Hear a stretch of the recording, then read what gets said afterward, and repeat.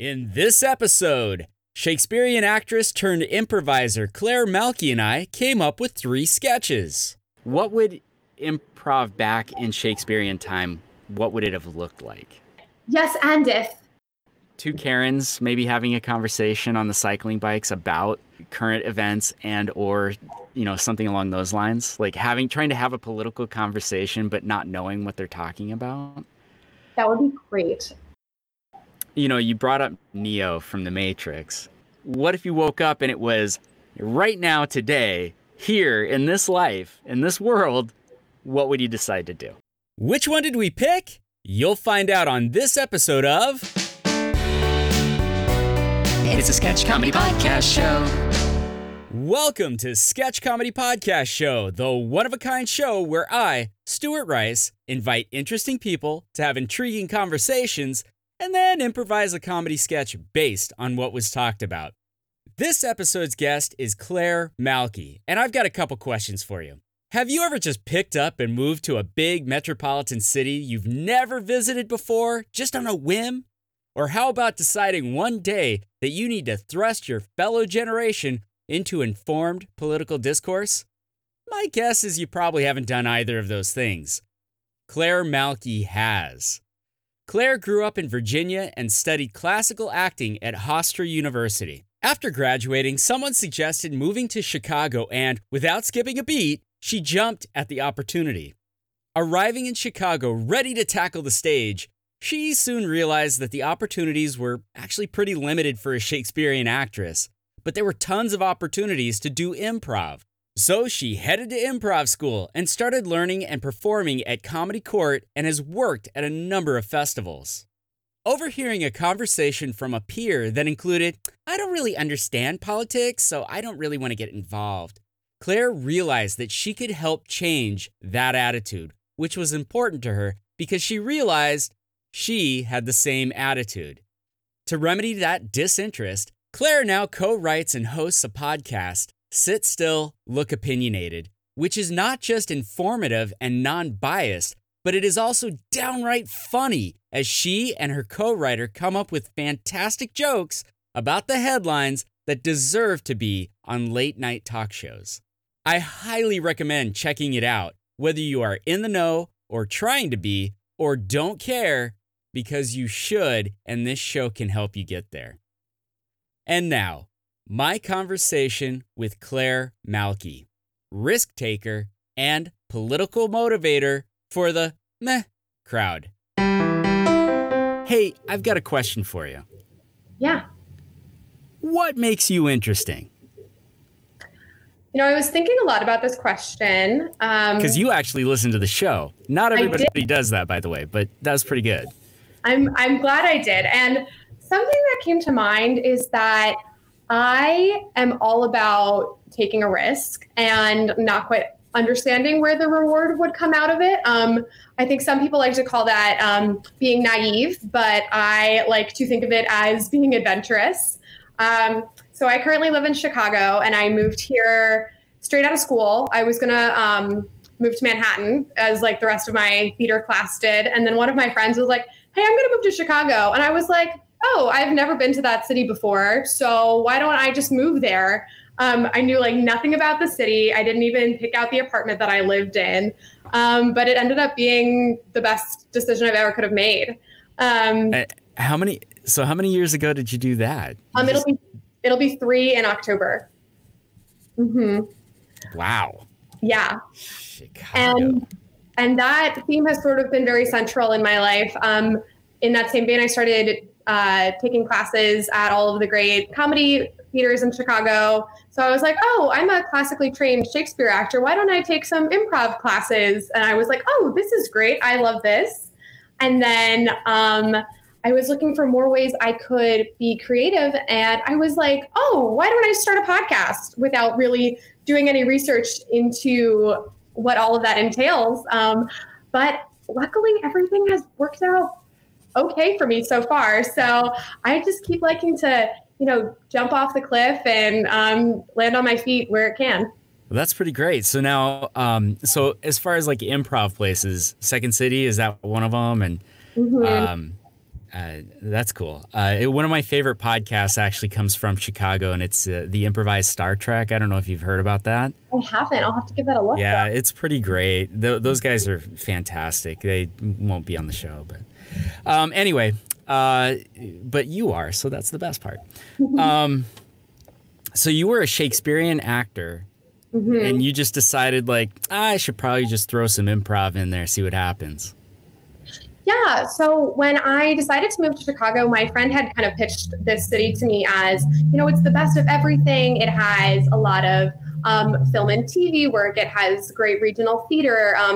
We are classically trained actors who also had focuses on finding new work, which was a little bit interesting that our university pitched it to us as like, oh, you guys have the bones of, the best through history, but we're not really going to teach you about contemporary theater, which was a little bit of a shell shock when we first got there. So I was like, oh, yes, I can do these sonnets and I can do all of these, have all of these illusions that I, can pinpoint and, know the ins and outs of R&J and Midsummer and all of those things. But when I moved to Chicago, I realized I was like, oh, this city actually has a lot of comedy and sketch comedy and improvisation. And I was like, well, if I'm going to live in this city, I should probably, figure out what it's all about. And I actually used to work on the night staff at the Second City. So I would bus tables, see guests, watch for illegal cell phone use. And so I got to take classes for free. So that was something that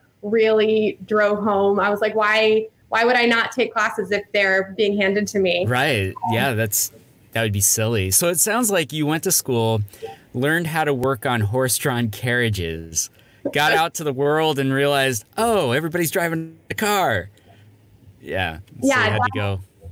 That's very true to the way my background was. But it really has helped me because I understand language in a way that I think a lot of other performers who maybe have different skill sets, like they might be stronger writers or, have other skills. But I feel like I can really understand where language is coming from and the meaning behind every word. Even if the writer of the sketch was like, oh, I just thought it was funny. I'm like, oh, I understand in my bones, how to make this sound with, my objective and my obstacle and using those acting techniques in sketch comedy. And I honestly think that's helped me a lot in the shows I've worked on. Oh, absolutely. Absolutely.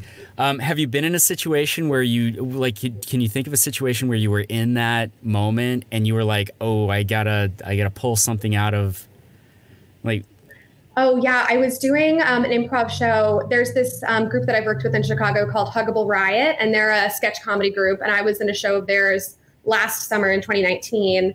And then in the fall, they were doing sort of a just like a one-off improv show with a lot of different people who had been in their shows. And this one guy, he also knew Shakespeare, and he was kind of poking at me to see what I could actually do. And so we recited some verse back and forth to each other, and we had never improvised together before. And so it was so funny to watch us both be like, oh, you know Shakespeare? You know Shakespeare too? What? So it's definitely been, there have been some moments where I have to show my chops a little bit more. Yeah, that's pretty cool. Mm-hmm. That's very cool. Have you been in a situation doing improv where you were just I am so lost? You're in a scene and you're just completely lost. And what was that like? Because it's not like that with Shakespearean. You know the marks. You know where you're supposed to be. Exactly. What was it like? Give us that one. Yeah, because as you were saying, when you're working with text that is established, the period is there for a reason. The semicolon has a meaning, whereas when you're improvising, you have to go with the flow and think on your feet. And when I was first starting out, I was doing some auditions. Obviously, we all do auditions. They come and go. And I was improvising with someone who I had worked on, or someone who I had worked with on some children's shows. And so I knew them quite well, but they were a much better improviser than I was. And they were just calling the shots, and they were knew what to do took complete command of the stage. And I was in such awe of this person that I sort of forgot what I was doing and how I had to help tell the story. And I definitely floundered on that. And I was like, oh my gosh, like I'm working with this person that I really admire. And then, I mean, I ended up not booking the show, but like, that's not a big deal. Whatever. It's all practice, right? Like that's good. That's actually a really good practice is to kind of, and I have been in that situation where you're like with somebody and you're like, whoa, they're really good. You're just like in awe. You're like, oh wait, I'm not in the audience. I should probably do something. Mm-hmm. And one of my faults too is I love to laugh and I constantly laugh all the time. And so when I'm in a scene and something's funny, I can't help but enjoy it. If my scene partner does a funny accent or comes out as, an inanimate object, like sometimes I'm just going to laugh, but sure. That's the point. Yeah, that is actually, it can be charming and it can also be irritating, but most of the time I find it charming, unless it's forced. Mm-hmm. If someone's like, oh, that was really funny. Oh, it's like, okay, well. Yeah. And then if you're not actually going to laugh at it, like, don't laugh at it. Yeah, exactly. Have you been in that situation where you work with someone who like chewed up the scene a little too much, and like you're starting to feel uncomfortable because they're taking too long to get to their point? Yeah, there's so some of the improv classes that I've taken, they're open to all people, which I think is great because, everyone should try performing. And I think it brings a lot to your everyday life. But as someone plus you gain an appreciation for when people do perform. I feel like that definitely worked for me. Was I used to be like, well, that wasn't that funny. But then when you're up there and you're doing it like, oh man, it's hard. Like, that's amazing. That was funny. Right? That's such a good point because I feel like a lot of people only see the outcome of the arts and don't see all of the like labor and intensiveness that goes into it. So when you're actually trying to make it, when you're trying to establish a scene and make it coherent and also be funny, I think, that's so true that sometimes people are like, oh, I can do that. But it's like, can you do that? Yeah. It's like anytime anybody says, I should be a stand-up comedian. And it's like, really? Well, tell me some jokes. It's like, oh, no, I just tell stories about my life and they're funny. And I'm like, yeah, I've known you for 10 years. I've never laughed at anything you said. That is such a good point because I'm like, like stand-ups, they have a story, like they know what they're saying. They're not up there just being like, oh yeah, that one time at Thanksgiving, my aunt got really mad, and you're like, okay, but like, what's the point? And right. I totally agree with that. Yeah. I was in one of these classes that was for everyone, which is great. And this guy, it was one of those like warm-ups where, everyone's on the back line. And then, two people at a time go into a scene, and he just came out and he just started talking, and he was talking and wouldn't let me get a word in edgewise. And I remember being like, okay, so I don't necessarily want to work with you. But you kind of just have to roll with it. And like, if that person is going to talk a bunch, which is also hard for me because, as I'm sure you've noticed, I also like to talk a lot. What? So when someone else is like doing all the talking, I'm like, okay, what do my character do in this scene? Like, it's not just Claire up there on the improvised stage. It's whatever character I bring to it. So maybe I know this other character. They always do this. They always talk. So in those moments, I kind of have to go back to it's the character work, not my personal stand-up moment. Right. I think that's hard. It's hard to do because making that switch from this is me to this is a character, and then especially in improv and I've performed in that situation where you're like, this is a whole nother scene. I have to be a completely different character, and having to devise those as you're going along. Yeah. Yep. It's good. It's good stuff, and you learn to use that in other parts of your life too, which is pretty great. I do think people need to go take an improv class just to get an understanding. Most people don't need to stay in improv because they're not good at it. And I feel that way about podcasting. Like, most of the time when I listen to a show, I'm like, oh, cool. You've got you and a couple of your buddies. You're drinking beer and talking about pop culture sitting around a table. Neat. Also, don't do it anymore. right? And it's a recurring theme that happens anytime I talk to a podcaster. So anytime a podcaster contacts the show and says, I'd like to be on, I'm always like, ooh, we'll see. Your show that you do, Sit Still, Look Opinionated. First off, the title's brilliant. I thought it was great. And I was like, okay, well, I've got to give it a listen. I got to see what this is all about. Brilliant show. I really enjoyed it. I don't give praise off very easy when it comes to podcasting. So what was the genesis of this show? First off, tell us what the show is about and why you're doing it. And then let's talk about how you got into that and all of that. So yeah, thank you. I really appreciate that because my writing partner Mike, we put a lot of work into the show, so it's good to know that it is received well. So before COVID-19 and possibly post COVID-19, I worked at a fitness studio that had indoor cycling bikes that had a word that has an S cycle. I don't want to necessarily say, but I have no idea. I'll let you know. Okay. Basically, it's a fitness studio where a lot of affluent women work out. So Karens. All the Karens. Work at there. The okay. Studio.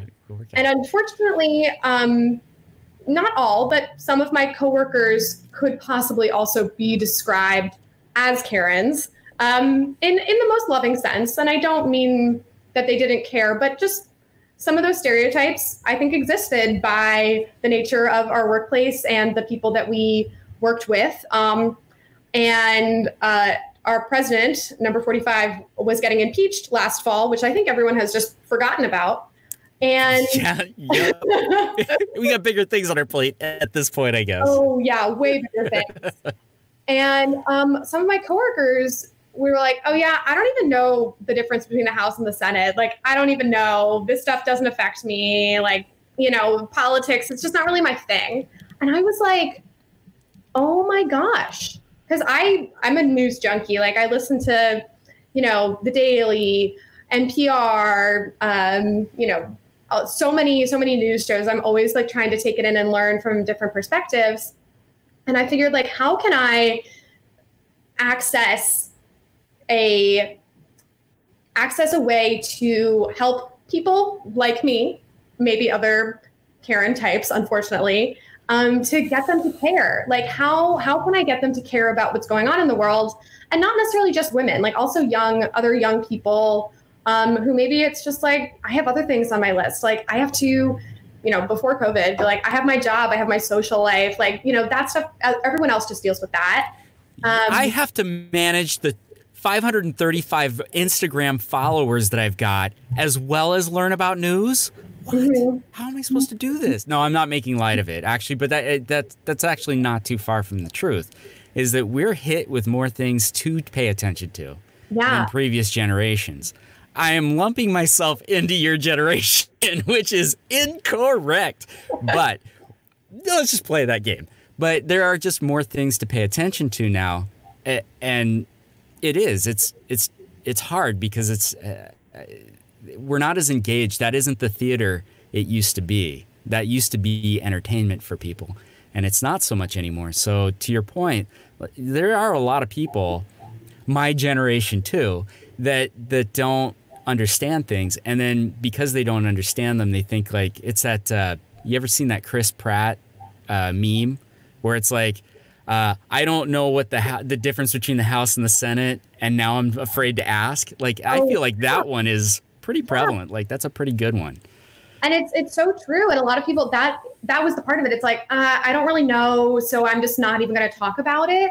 And the thing that really got me, I was like, politics is for us. Like, this is our country. Like, you don't have to be a political scientist or have a degree or have, a wealth at your fingertips to understand what's going on around you. And so I figured, I was like, you know what? It's time for us to get opinionated and have those conversations and not feel afraid about it. And so the title is, Sit Still, Look Pretty, which I'm from Virginia and I went to Cotillion and they told us all, girls will sit pretty and guys will sit strong. And I wanted to play on that a little bit. So that's where the title came from. And then when it came to starting the show, that idea where it's like, if you have an idea, you should start talking about it and like maybe somehow it'll happen. So I was taking the train, the CTA here in Chicago, and I ran into my friend's boyfriend, who he also is a writer and an actor. And he was like, oh, what's going on? Like, what's up? And I was like, oh, I have this idea for this comedy show that would be informative so people could learn in a way that was like easy to understand and was like geared towards them. And he was like, oh my gosh, that's a great idea. I'd love to write it and produce it with you. And I was like, oh, okay. Like you want to like help me with this idea and we'll do this together and it won't just be me. And he was like, yeah, totally. And he was super on top of like meeting every week. And he even like had us write out a contract so that we would stay on top of our writing process. And then we sort of jumped in 2 feet first and we've been writing every week. And we wrote 18 episodes and a trailer. And now we're working on season 2. And I've learned a lot, and definitely podcasting is a lot more than I think what people think it is. And in the same vein of wanting a story to have an arc, I want my podcast to have an arc too. So I want there to be a beginning, middle, and end. And like, why does it matter? So why are we listening to this? Because I think it's really easy for people to just say the facts, be like, George Washington was the first president of the United States. But it's like, okay, but like, why do you need to know that? Or like, why do you need to know about misinformation? Or why do you need to know about the difference between, the Democratic and Republican Party? So now we're working on season 2 and we've got some great episodes in store. I'm so excited to share them once we release them in September. It'll sort of be like a back to the podcast, back to school type thing. Oh, I like it. I like that a lot. You release weekly? Yes, we release weekly on Fridays. Okay, that's good. Good on you for keeping a nice, consistent schedule, because I certainly can't do that anymore. But that's good. So you just decided like it was time. You heard you heard people your age like saying, I don't know. And it was time to just fill that space. I think that's fantastic. When you think about where you'd like to see the show go, what is it that you're hoping happens with the show? Do you have like a desire for it to do something beyond just, you could have 1 million listeners, you could have 5 listeners. I have no idea. But like, what is it that you want to see this show do? I think my goal with the show has changed a lot over the course of writing and creating it, especially working with my writing partner, Mike, and working with a second person. Because initially I was selfishly in it just for me. And I was like, ooh, this will be my way that I'll make a mark and everyone will know my name and it'll be great. And then I realized as I was doing the work, I was like, oh, yes, it's great. I love having people listen to my voice for 45 minutes, but it's really, my ultimate goal, even if only 10 people listen to it, is that they've gone and learned something and that they've gone and had a conversation with their grandmother, their neighbor, their friend, about what's going on in the world. Because if you don't talk about what's happening, that's how complacency forms, and that's how people stop questioning things and just fall in line. So that's totalitarianism, basically. Yes. Yeah. Yes. I mean, famously, oh boy, I can't believe I can't remember. And there at Brave New World, I don't know if you ever read the book, but by Aldous Huxley, him and in 1984 and Brave New World were 2 books that were side by side. One pitched it as no information will ever be given to anybody, and that's how totalitarian. That's 1984. The other one was you're gonna have access to all the information, but nobody cares, and he was right. Like, that's where we're at. And so I like that you're like, hey, as long as we get some dialogue going, as we get some discourse going, that's important. And I think that's really good. Yeah, thank you. Yeah, tell me about, well, you don't have to tell me, I listen to the show, but tell people, how is the format of the show set up? So, because it's interesting. I was actually pleasantly surprised by the way the setup the show was. So go ahead and just tell us how that works. Yeah. So in the trailer that we released when we were first writing the show, I wanted people to understand that like you wouldn't go drinking without eating something before you leave, at least people who are cognizant. So the same way the show, this would be your way to understand what you're going into before you went to the polls. So with that in mind, and when you go into a voting situation or even having a conversation, you need to be prepared. You need to have some tools. So there's two parts to it. The show starts with usually a little joke about a margarita and usually something about the week that has happened. So when it was Cinco de Mayo, we made jokes about how, that's not Mexican Independence Day, be respectful. Right. And then we go into a deep dive about a topic. So we've done misinformation, we've done education, we did 3 parts on the healthcare system, looking at, Trump's plan, Biden's plan, and even though Bernie Sanders was out of the running, we still wanted to look at his plan for healthcare. And then we do weekly headlines in sort of the Daily Show, a satirical way, where it's the headline and then a punchline. And then I have an interview to round out the show with, before it was sort of with just anyone who had something pertinent to say, but now we're relating it, or at least attempting to relate it to the topic at hand. So when we did our episode on education, we had a high school teacher come on and talk about the state of education. When we did our episode on healthcare, I had a friend of mine who works in for a healthcare firm in DC, a lobby firm. And so she came and spoke to us very eloquently about, the state of healthcare in America. And also I try to have people that are accessible. And it's like, oh yeah, like this isn't someone who is like, the mayor or the president, which would be amazing, but it's usually tried someone whose voice people will listen to. Mm-hmm. Mm-hmm. Yeah, I'll be on your show. No, Yeah. I'm just kidding. Nobody cares about what I say. When you think about, what was actually the really surprising thing is the headline with the punchline Mm-hmm. was actually funny because that's hard. It is harder to do than people think without rehashing somebody else's joke. You did a fantastic job. Thank you. Yeah, you're welcome. Thank you. So the other thing is, the other thing I'm thinking about is we're in a really interesting time. And you're an informed person. When you look out and see all the things that are happening right now between COVID, Black Lives Matter, and really even before that, we still talk about it, right? Why can't I not think of the hashtag Me Too movement? Yes. Mm-hmm. Yeah, there's a lot of different things happening right now. What is the thing that gets you the most?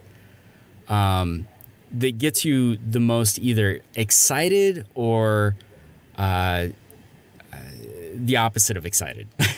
Like, what is the thing that you go, we need to make this real change? What is that? Mm-hmm. I think a lot about, okay, this is going to be maybe out of left field, but, The Matrix. In that movie, Neo understands there's something out there and that he can make it better. And so he goes out of his way and he wakes up and he realizes that, there is a lot that has to be done. And it's sort of the allegory of the cave, that thing. It's like, is ignorance better than understanding? And I constantly have to have that discussion with myself. It's like, I can either live my life the way it was going and be fine just for me, or I can inform myself because I have, this cube in my pocket all the time that has tons of information at my fingertips.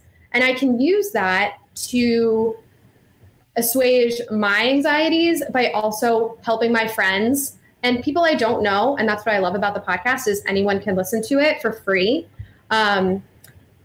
Is that I can help share what I've learned and give that to other people.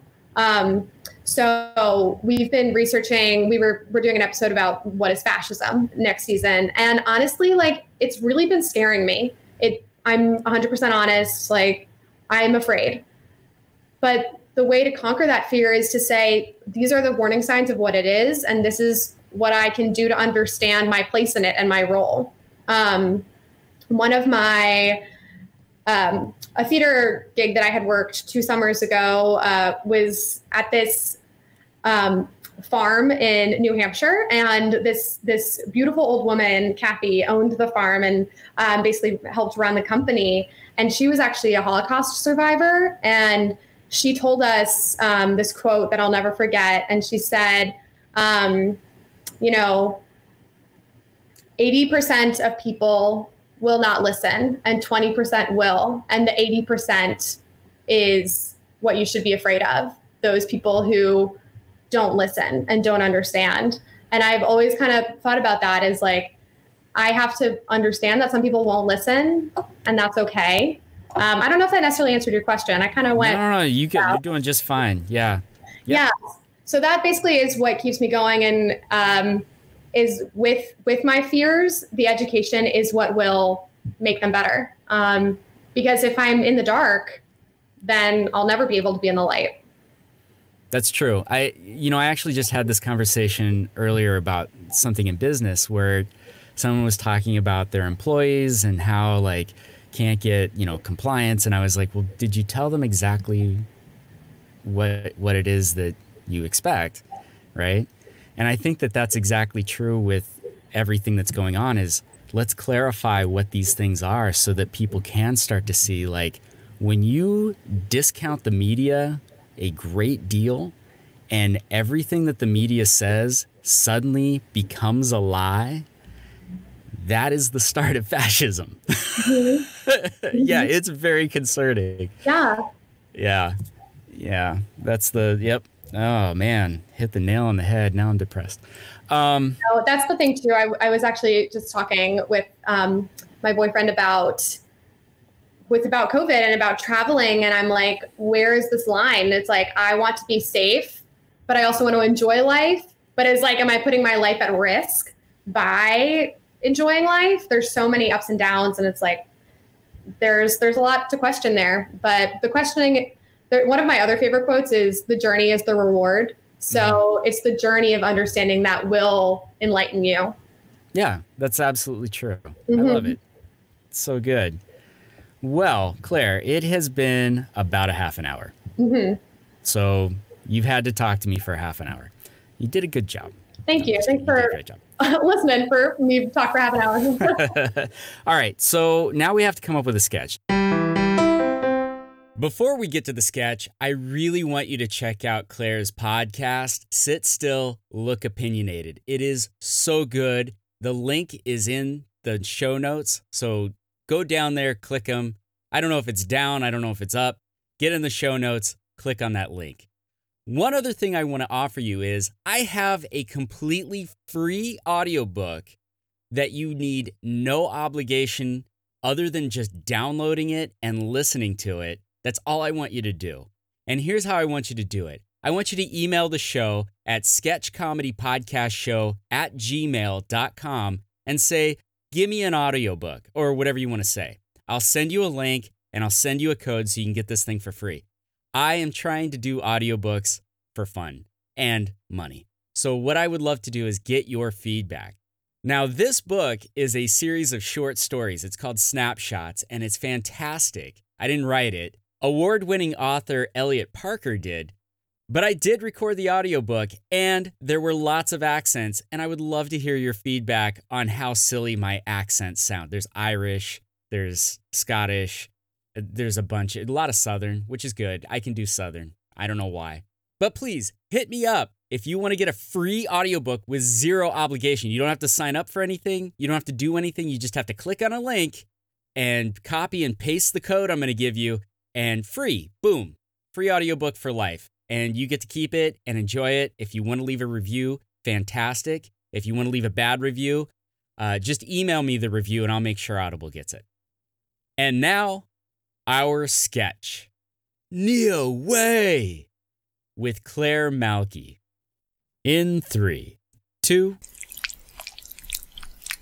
Morpheus? Is that you? I've been looking for you everywhere. It is me, Neo. Come, get out of the goo. Here, wear a towel because you're very exposed right now. Oh, is this what it feels like? Not being in the Matrix? It is. You are in 2020. This is the world, not as we just merely see it. What? Well, what's different? Morpheus. This world looks so similar, though. I thought it would be, aliens or computers or something, but Yes, you came to in what we call an IKEA. this furniture definitely looks like it could be easy to be built. So what's this world like? Like, is it different than in the game? Here, we do not have universal health care. What? That's a main part of our society. Everyone can be healthy. There's certain things that are happening now that maybe make it less safe. You know how in the Matrix, everyone is treated equally? Yeah, that's like a main principle. We don't have that here. Right now, there are a lot of protests because certain people are not given the freedoms that other people are. We're gonna go fight them, right? Like, that's what we're here to do, like, free your mind, right? In a way. Quite honestly, the federal government is very much opposed. That's our First Amendment right to oppose the government. How are we gonna do it? We're gonna go make some signs and stand downtown and wait until the federal agents come into the area and shoot tear gas at us. Also, before we leave the IKEA, I need you to put this on. Over my nose and my mouth? Really? Over both your nose and your mouth. You cannot breathe air near other people. Why do I have to wear this? There is currently a pandemic that is on its way to kill most of us. And this is the only way to stop transmission is to wear one of these masks. So just to reiterate, by wearing this piece of cloth over my nose and my mouth, at the same time, I can stop the spread of this deadly disease? Whoa. The only problem is most people refuse to do it. There's no way. It's so easy to do. We gotta go put these out. Unfortunately, everybody's supposed to stay 6 feet away from each other, so we can't hand them out. Well, can we take out a newspaper ad? Nobody believes anything they read in a newspaper or watch on TV unless it's telling them to do exactly opposite of what I just said. Is there any way I can, go back, in the goo? If you go back into the goo, you don't go back to your original world. What's it gonna be like? You'll live in a dystopian society where humans have been driven underground by robot octopuses. Morpheus, this is a really tough call, but honestly, maybe that would be better.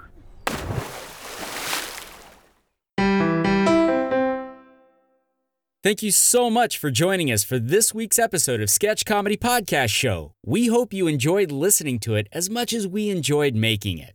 Sketch Comedy Podcast Show is copyright 2020 Stuart Rice and is protected under a Creative Commons Attribution No Derivatives 4.0 international license. Looking forward to you joining us for next episode.